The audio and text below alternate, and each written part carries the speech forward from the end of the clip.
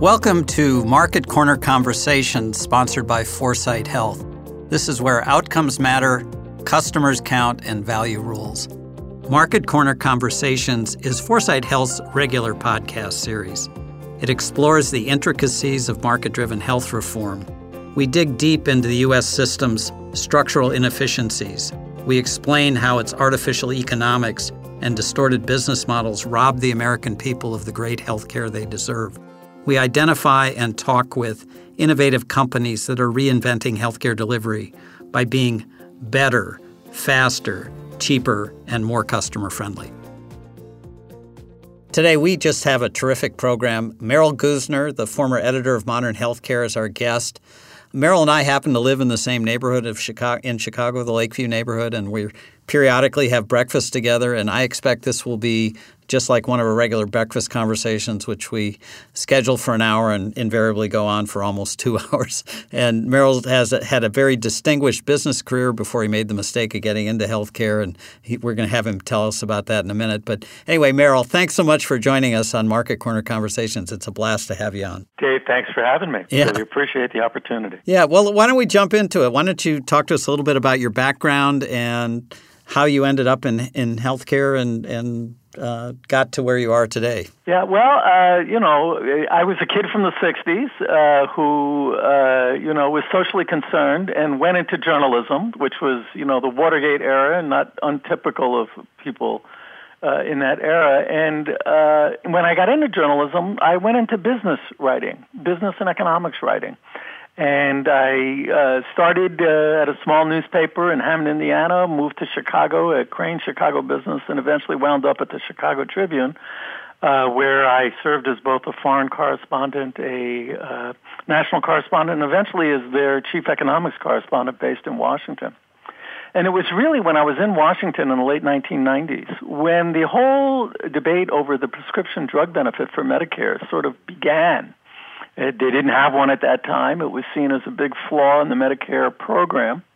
And I was covering some of the hearings for old-time healthcare experts. Will ring a bell, perhaps. The Bro Thomas, hearings. Right. And there was a commission that was headed by a very young wonderkind named Bobby Jindal, who later went on to become governor of Louisiana, who was running that commission, where there was all kinds of meetings, and I sort of got immersed in healthcare policy.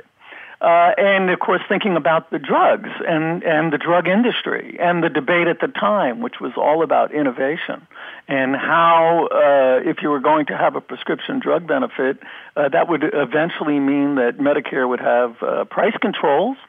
And if you had price controls, that would put a damper on innovation. Well, I had been a business and economics writer for 2 decades at that point, and I had never heard this argument before. I had never covered the drug industry. I had covered automobiles.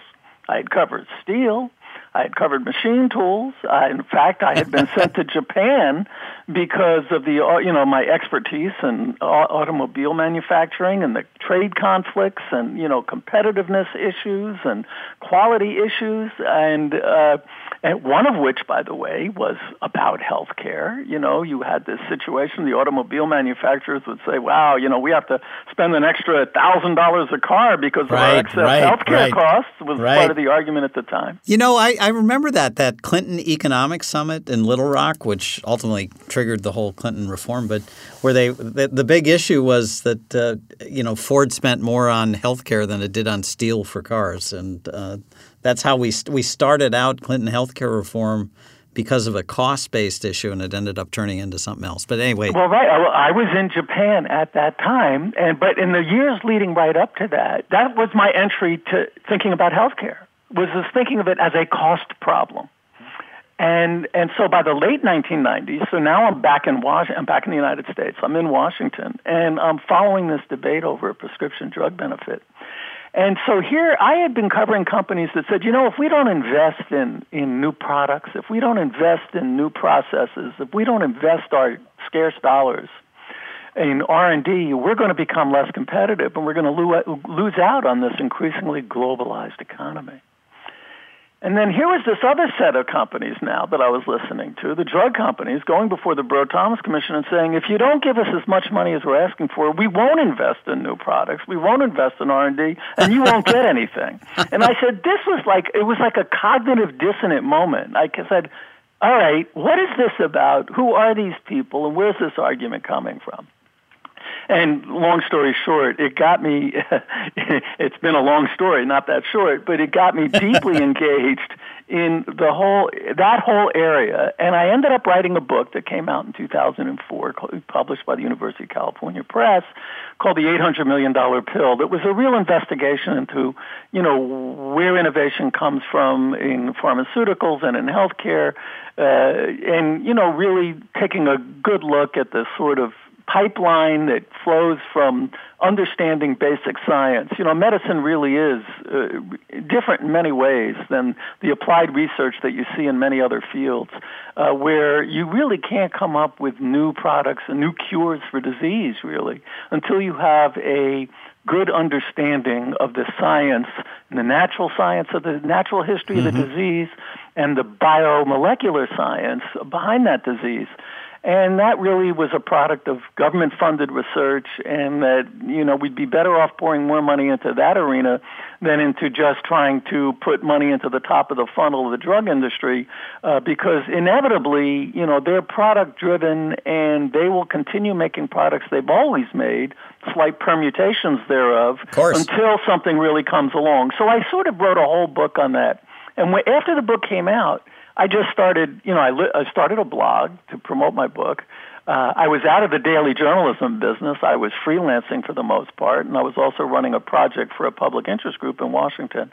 And I just started writing this blog called Goozner, which became fairly well read among a lot of, top-ranked people, policymakers, people up on Capitol Hill, and influential thought leaders in healthcare, and I got a decent following, and just got deeper and deeper into healthcare, and then, we got involved in Obamacare, and so I've been basically writing about it until in 2012 I became editor of Modern Healthcare. I wanted to come back to Chicago, where my grandkids lived. It was a great opportunity for me, a good meeting of the minds with the publisher, Fawn Lopez, and I spent 5 years doing that until I semi-retired, I like to say, about a year and a half ago, and, continue to write my column for them and continue to write and be active in healthcare. But it's been a long and interesting journey. Wow, well, a lot to dig in there. By the way, an $800 million pill sounds like a bargain to me right now. Well, in those days, Tufts University has a Center for Drug Development, and every 3 years, they do a study on what they claim to be the cost of drug development. And in those days, they said $800 million. It's up over $2 billion today. And so, and I think there's some, if you want to get into it, we can talk about it. I think there's some specious math in there, let me put it that way. And we can talk about why I think it's specious. Yeah, well, you know what? You kind of developed a drug problem here, Merrill. You got so focused on the drug industry, it's hard to let go. Well, why don't we get into that a little bit? As a country, we spend 18% of our economy on healthcare, and anywhere from 25 to half of it is waste. A third is a number a lot of people seem to agree on. And if anything, it seems like the percentage is increasing, not decreasing, particularly in the pharmaceutical area. So how did we go from $800 million a drug, which sounds like an outrageous number for R&D, and maybe it was, maybe it wasn't, to now over $2 billion. How does that happen? Well, it's an interesting question. You started by talking about waste there, and so waste is an interesting concept. Is it about utilization as waste, or is it about price as waste? So we need to break it, or both. Yeah. And I think we need to break it up into its constituent parts. I don't see a lot of evidence in the pharmaceutical space that there's a tremendous amount of waste, meaning that people are taking pills that they shouldn't be having. There are specific areas where that's true. So, for instance, the opioid crisis, you can argue a lot of the pain medications are unnecessary. There has been, at least at the level of, the level of opioids at which people have been taking them. I think that you could say that in the behavioral health space, There is a lot of things that are of dubious value. Okay, so they're being used for conditions in which they're really either you're over-medicating people or people are doing it for personal reasons, or they're not really effective at all. But the main problem in the drug space, I would argue, is the price problem, is that they're simply overpriced these days for the value that they're delivering. And so I think that we can, begin to, sort of take that apart and say, how did that happen? How did they get the kind of pricing power they have? And why has it actually grown more extensive in recent decades, really? And, we can take up which part of that you want to take on, but there's a whole lot of issues there. It's about patenting. It's about the games that they're playing. It's their control over the political process. I think that there is no more powerful political force in Washington than the pharmaceutical industry. They give more money. They're only 10% or 15% of the overall healthcare spend. But they make a tremendous amount of money, and they spend more than just about anybody else on lobbying, and that effectively has made them a very rich and powerful player within the industry. Yeah, the last I checked, which I think was 2017 numbers, might be 2018 numbers, pharma was almost double the next highest industry in what it spent on lobbying. And that tells me they get a higher return walking the halls of Congress than they do out in the marketplace. Well, they're intimately connected. And if you look at their straight stock market-driven multiples, you'll see that as a percentage of sales, no industry in the United States has a higher level of profit as a percent of overall revenue than the pharmaceutical industry. It's up in the high 20s most years. And, they're only spending about 20% on R&D. I mean, their profits dwarf their R&D expenditure. That's rather amazing when you stop and think about it. The cost of goods sold, what it actually costs to make a pill, is well under 20%. It's less than either of those two. Right. And so, they're a big problem, and but they're emblematic of the kind of monopoly pricing that takes place in a lot of sectors of the healthcare industry. Right. And maybe we should talk a little bit about that, since we probably spend more time thinking about the delivery system space, meaning doctors and hospitals and the clinics and the structures within those channels of healthcare delivery than I do, these days thinking about drugs themselves. Yeah, I mean, that is a rich – I mean, when I think about regulation, it's really got two basic purposes. One is to keep people safe, and the second is to create a level competitive playing field so that new ideas can emerge, new companies that offer greater value can get to market, get support, and so on. And what's happened in healthcare is we've created – probably thousands of monopoly and monopsony pricing power arrangements. People say healthcare is local, and it is, and then the business of healthcare is local. And I think that's why we tend to concentrate more on the providers and the payers, because they dominate certain local markets. But then you also have some of the same problems on the product side, like you're describing. But if I'm right that we need to be pro-market, not pro-business in how we think about regulation. If you were HHS secretary right now and had a free rein, President Trump said, Merrill, we know you know drugs, bring down the prices. What would you do? Well, actually, it's ironic. The Trump administration has put forward one of the more interesting proposals that has come along in a long time, and that is the idea of benchmarking to international prices. There you go. And, it is the Republicans on the Hill, even this week, as these hearings have gotten underway on drug pricing, have been screaming that we can't. The one thing we're not going to put on the table is negotiations. Well, the Trump administration put on the table, fine, we're not going to negotiate. We're going to let other countries negotiate for us. We'll just benchmark to their prices, and we'll outsource our negotiations to them. And, it would effectively lower prices significantly because other countries, especially in Western Europe and in Japan, they pay 60, 70%, sometimes less of what we're paying for many of these pharmaceuticals. They also have much stricter utilization standards. In other words, they will carefully evaluate the price that they can negotiate vis-a-vis the healthcare quality that it delivers. In other words, how many quality-adjusted life years does this product actually achieve on average for our patients? And if it exceeds a certain level, they'll say, we're simply not going to pay for that. And that's, the National Institute for Clinical Effectiveness, which makes, NICE, which makes recommendations to the National Health Service in Great Britain along those lines. And so, we don't do either of those two things. We don't negotiate for prices. We don't set, clinical effectiveness standards and cost effectiveness standards. And as a result, we pay the highest prices in the world for drugs. So that's one proposal they put forward. I thought is very interesting.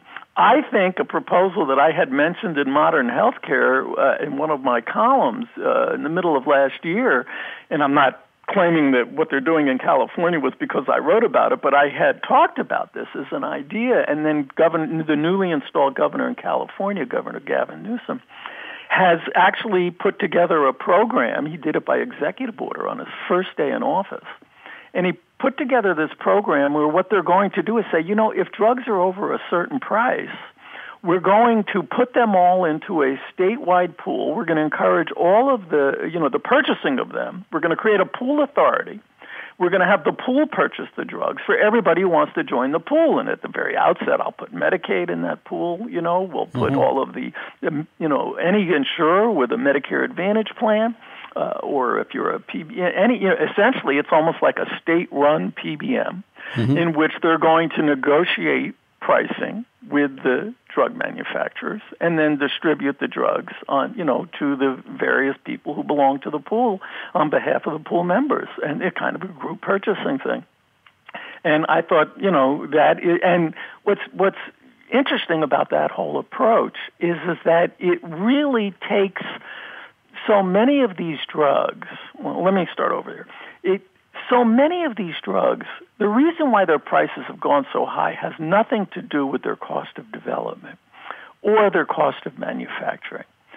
What has happened is that it's a pricing strategy by the drug industry to compensate the fact that for several decades, the blockbuster drug mentality in the drug industry was that we got to come up with these drugs like cholesterol-lowering pills or blood pressure controlling medication, or diabetic medication, which actually gets sold to millions, if not tens of millions of people.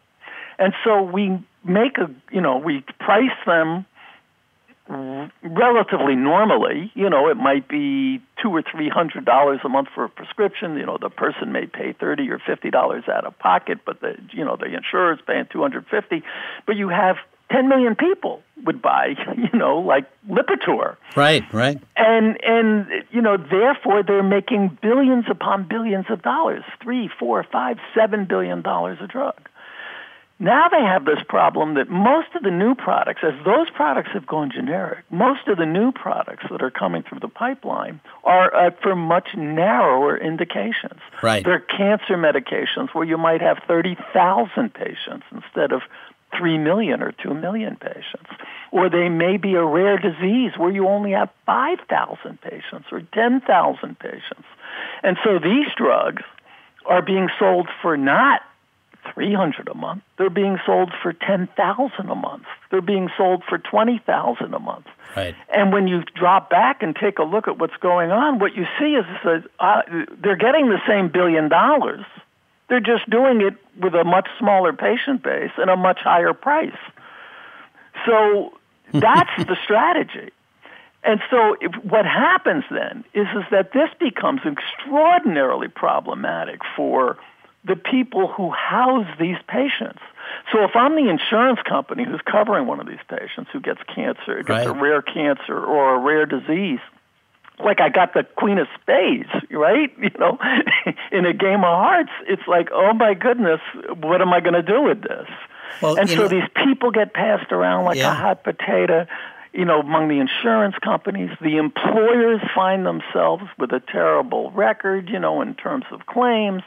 And so their rates start going up. And so the idea of putting everybody into a pool and just simply saying, let's spread the cost of these expensive drugs widely, number one, so that you don't have the person who is the patient being mistreated by the system. Mm-hmm. And then secondly, what you do is you create the pool that has the buying clout to at the state level. In California, it's as big as some of the European countries that negotiate pricing. You have somebody who's big enough to carry the buying clout to be able to negotiate a decent price. Mm-hmm. It's just like automobile and admission standards, right?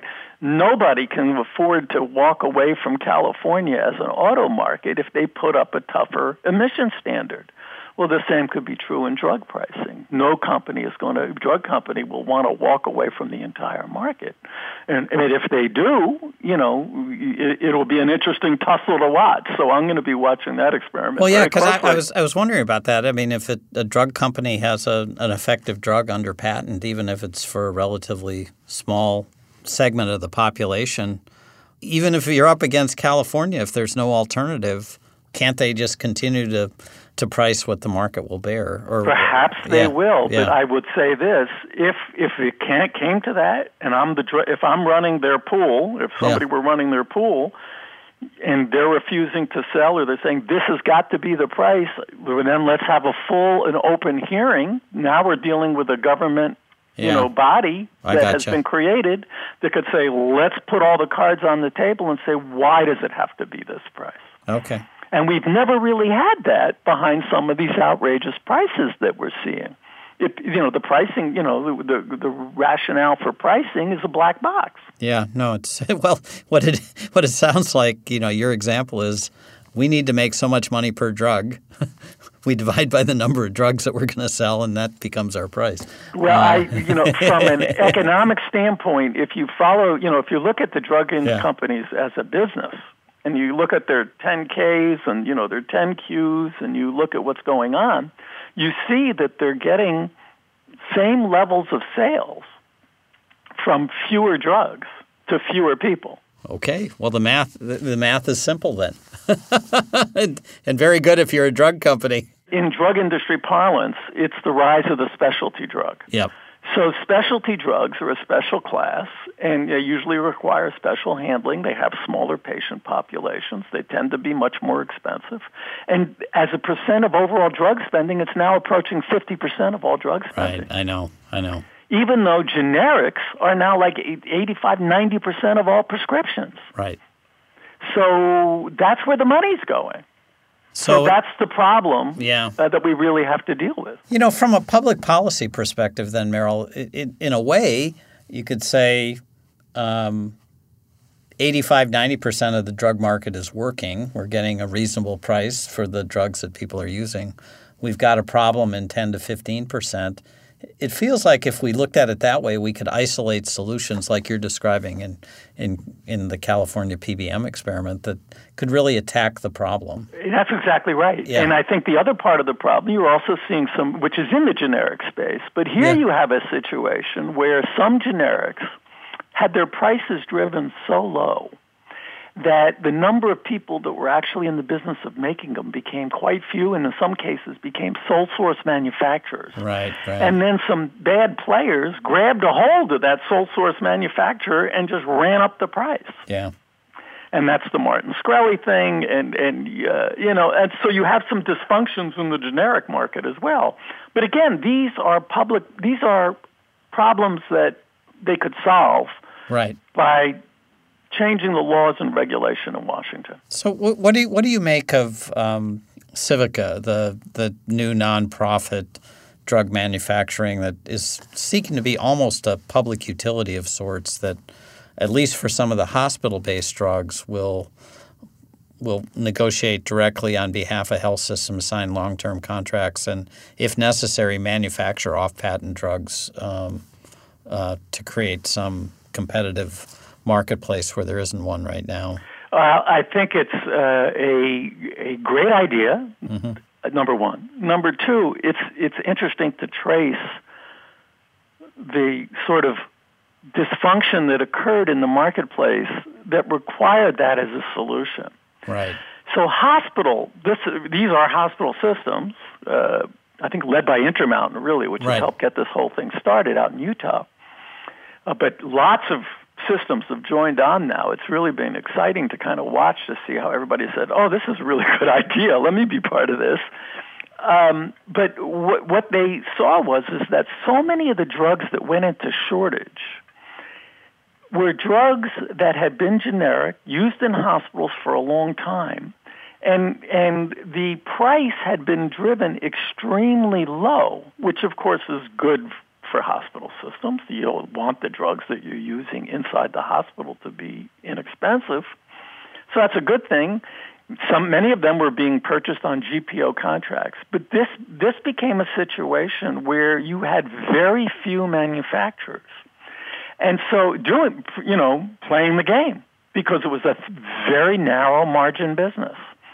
And so only the most efficient manufacturer, he'd end up, or whatever company it was, would end up getting the work, most of the work.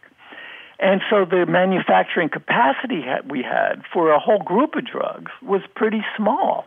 And it was, there wasn't a lot of excess capacity. And in fact, the way that a lot of these companies would operate that were in that position is that they would schedule their lines. So, for the 3 months, I'm going to do drug X. And that's what we figure all the hospitals in the country are going to need of this drug. And then, boom, we're going to switch the line over and make this other drug for the next 3 months. And we'll store that supply. And then when that runs out, we'll go back and manufacture it again. So what was happening, of course, is that some people would stockpile some. They would estimate how much really was needed, and then there'd be shortages. And so then when there were shortages, a gray market developed, and hospitals were having to pay through the nose who were running out of the drug, but they needed it for their day-to-day operations. So you had this sort of dysfunction that was born of the fact that the price had been driven too low. So this new group, Civitas, right? That's the name of it? Yeah. They're going to, if you look at it just from, we're going to make enough so that everybody has enough, the marginal cost of production is so small on these things that you can afford to do that.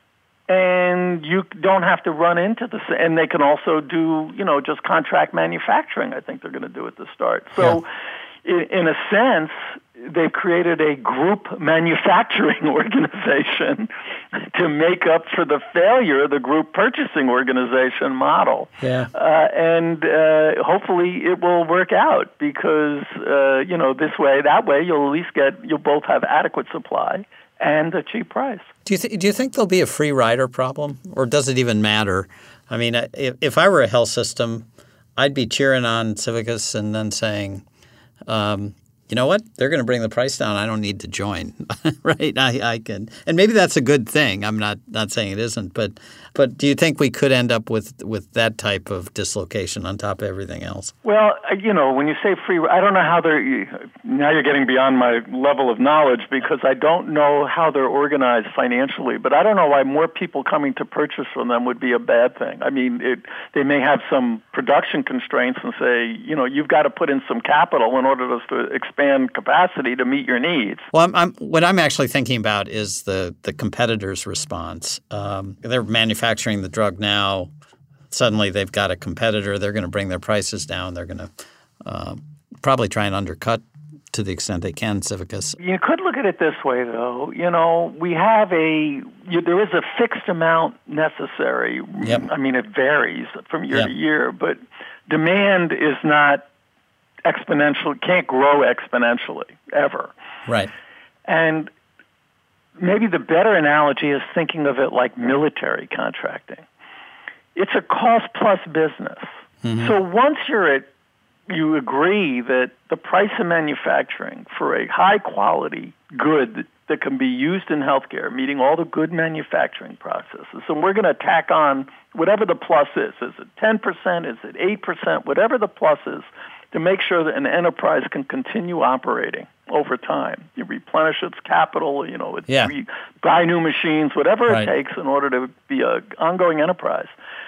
Is the same for a for-profit company as it is for a non-profit company in many ways once you're down to a cost-plus business. Yep.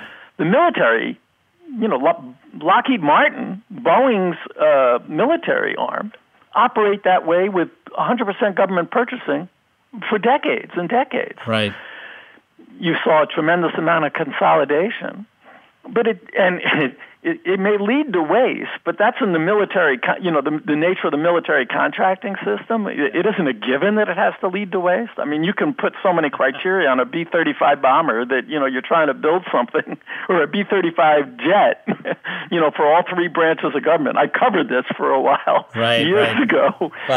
Well, that you can make something very expensive through the military contracting system. The $800 toilet seat or whatever. Exactly, but you don't have to operate that way in a cost-plus system. I think the interesting point you were making is it's the dysfunction that requires this solution. So we're bringing in sort of the equivalent of a public utility, and that by its very design is going to have some inherent level of efficiency. But absent the ability to have a competitive market, that becomes a response the government often turns to, as it does for basic necessities, water, electricity, and so on. And maybe that's where we're headed. And what's wrong with having a utility model for something that's a critical public need, which is medicine? Yeah. Well, that would be another entire – and maybe we should do that, another Market Corner conversation. On that uplifting note, Merrill, thank you so much for being a part of this is over already. I feel like I know. Well, I told you it'd be like one of our breakfasts, except we can't go on for an extra hour. But anyway, thank you so much. This was a blast, and let's do it again sometime. All right, Dave. It's always a pleasure to talk to you, and thanks for having me on. Okay. Bye-bye. If you're frustrated with healthcare, if you want to understand how the system is reinventing itself through relentless bottom-up market-driven reform, please subscribe to our podcast at foresightshealth.com. Be a rebel with a cause. Help us fix American healthcare. Until next time, this is Dave Johnson.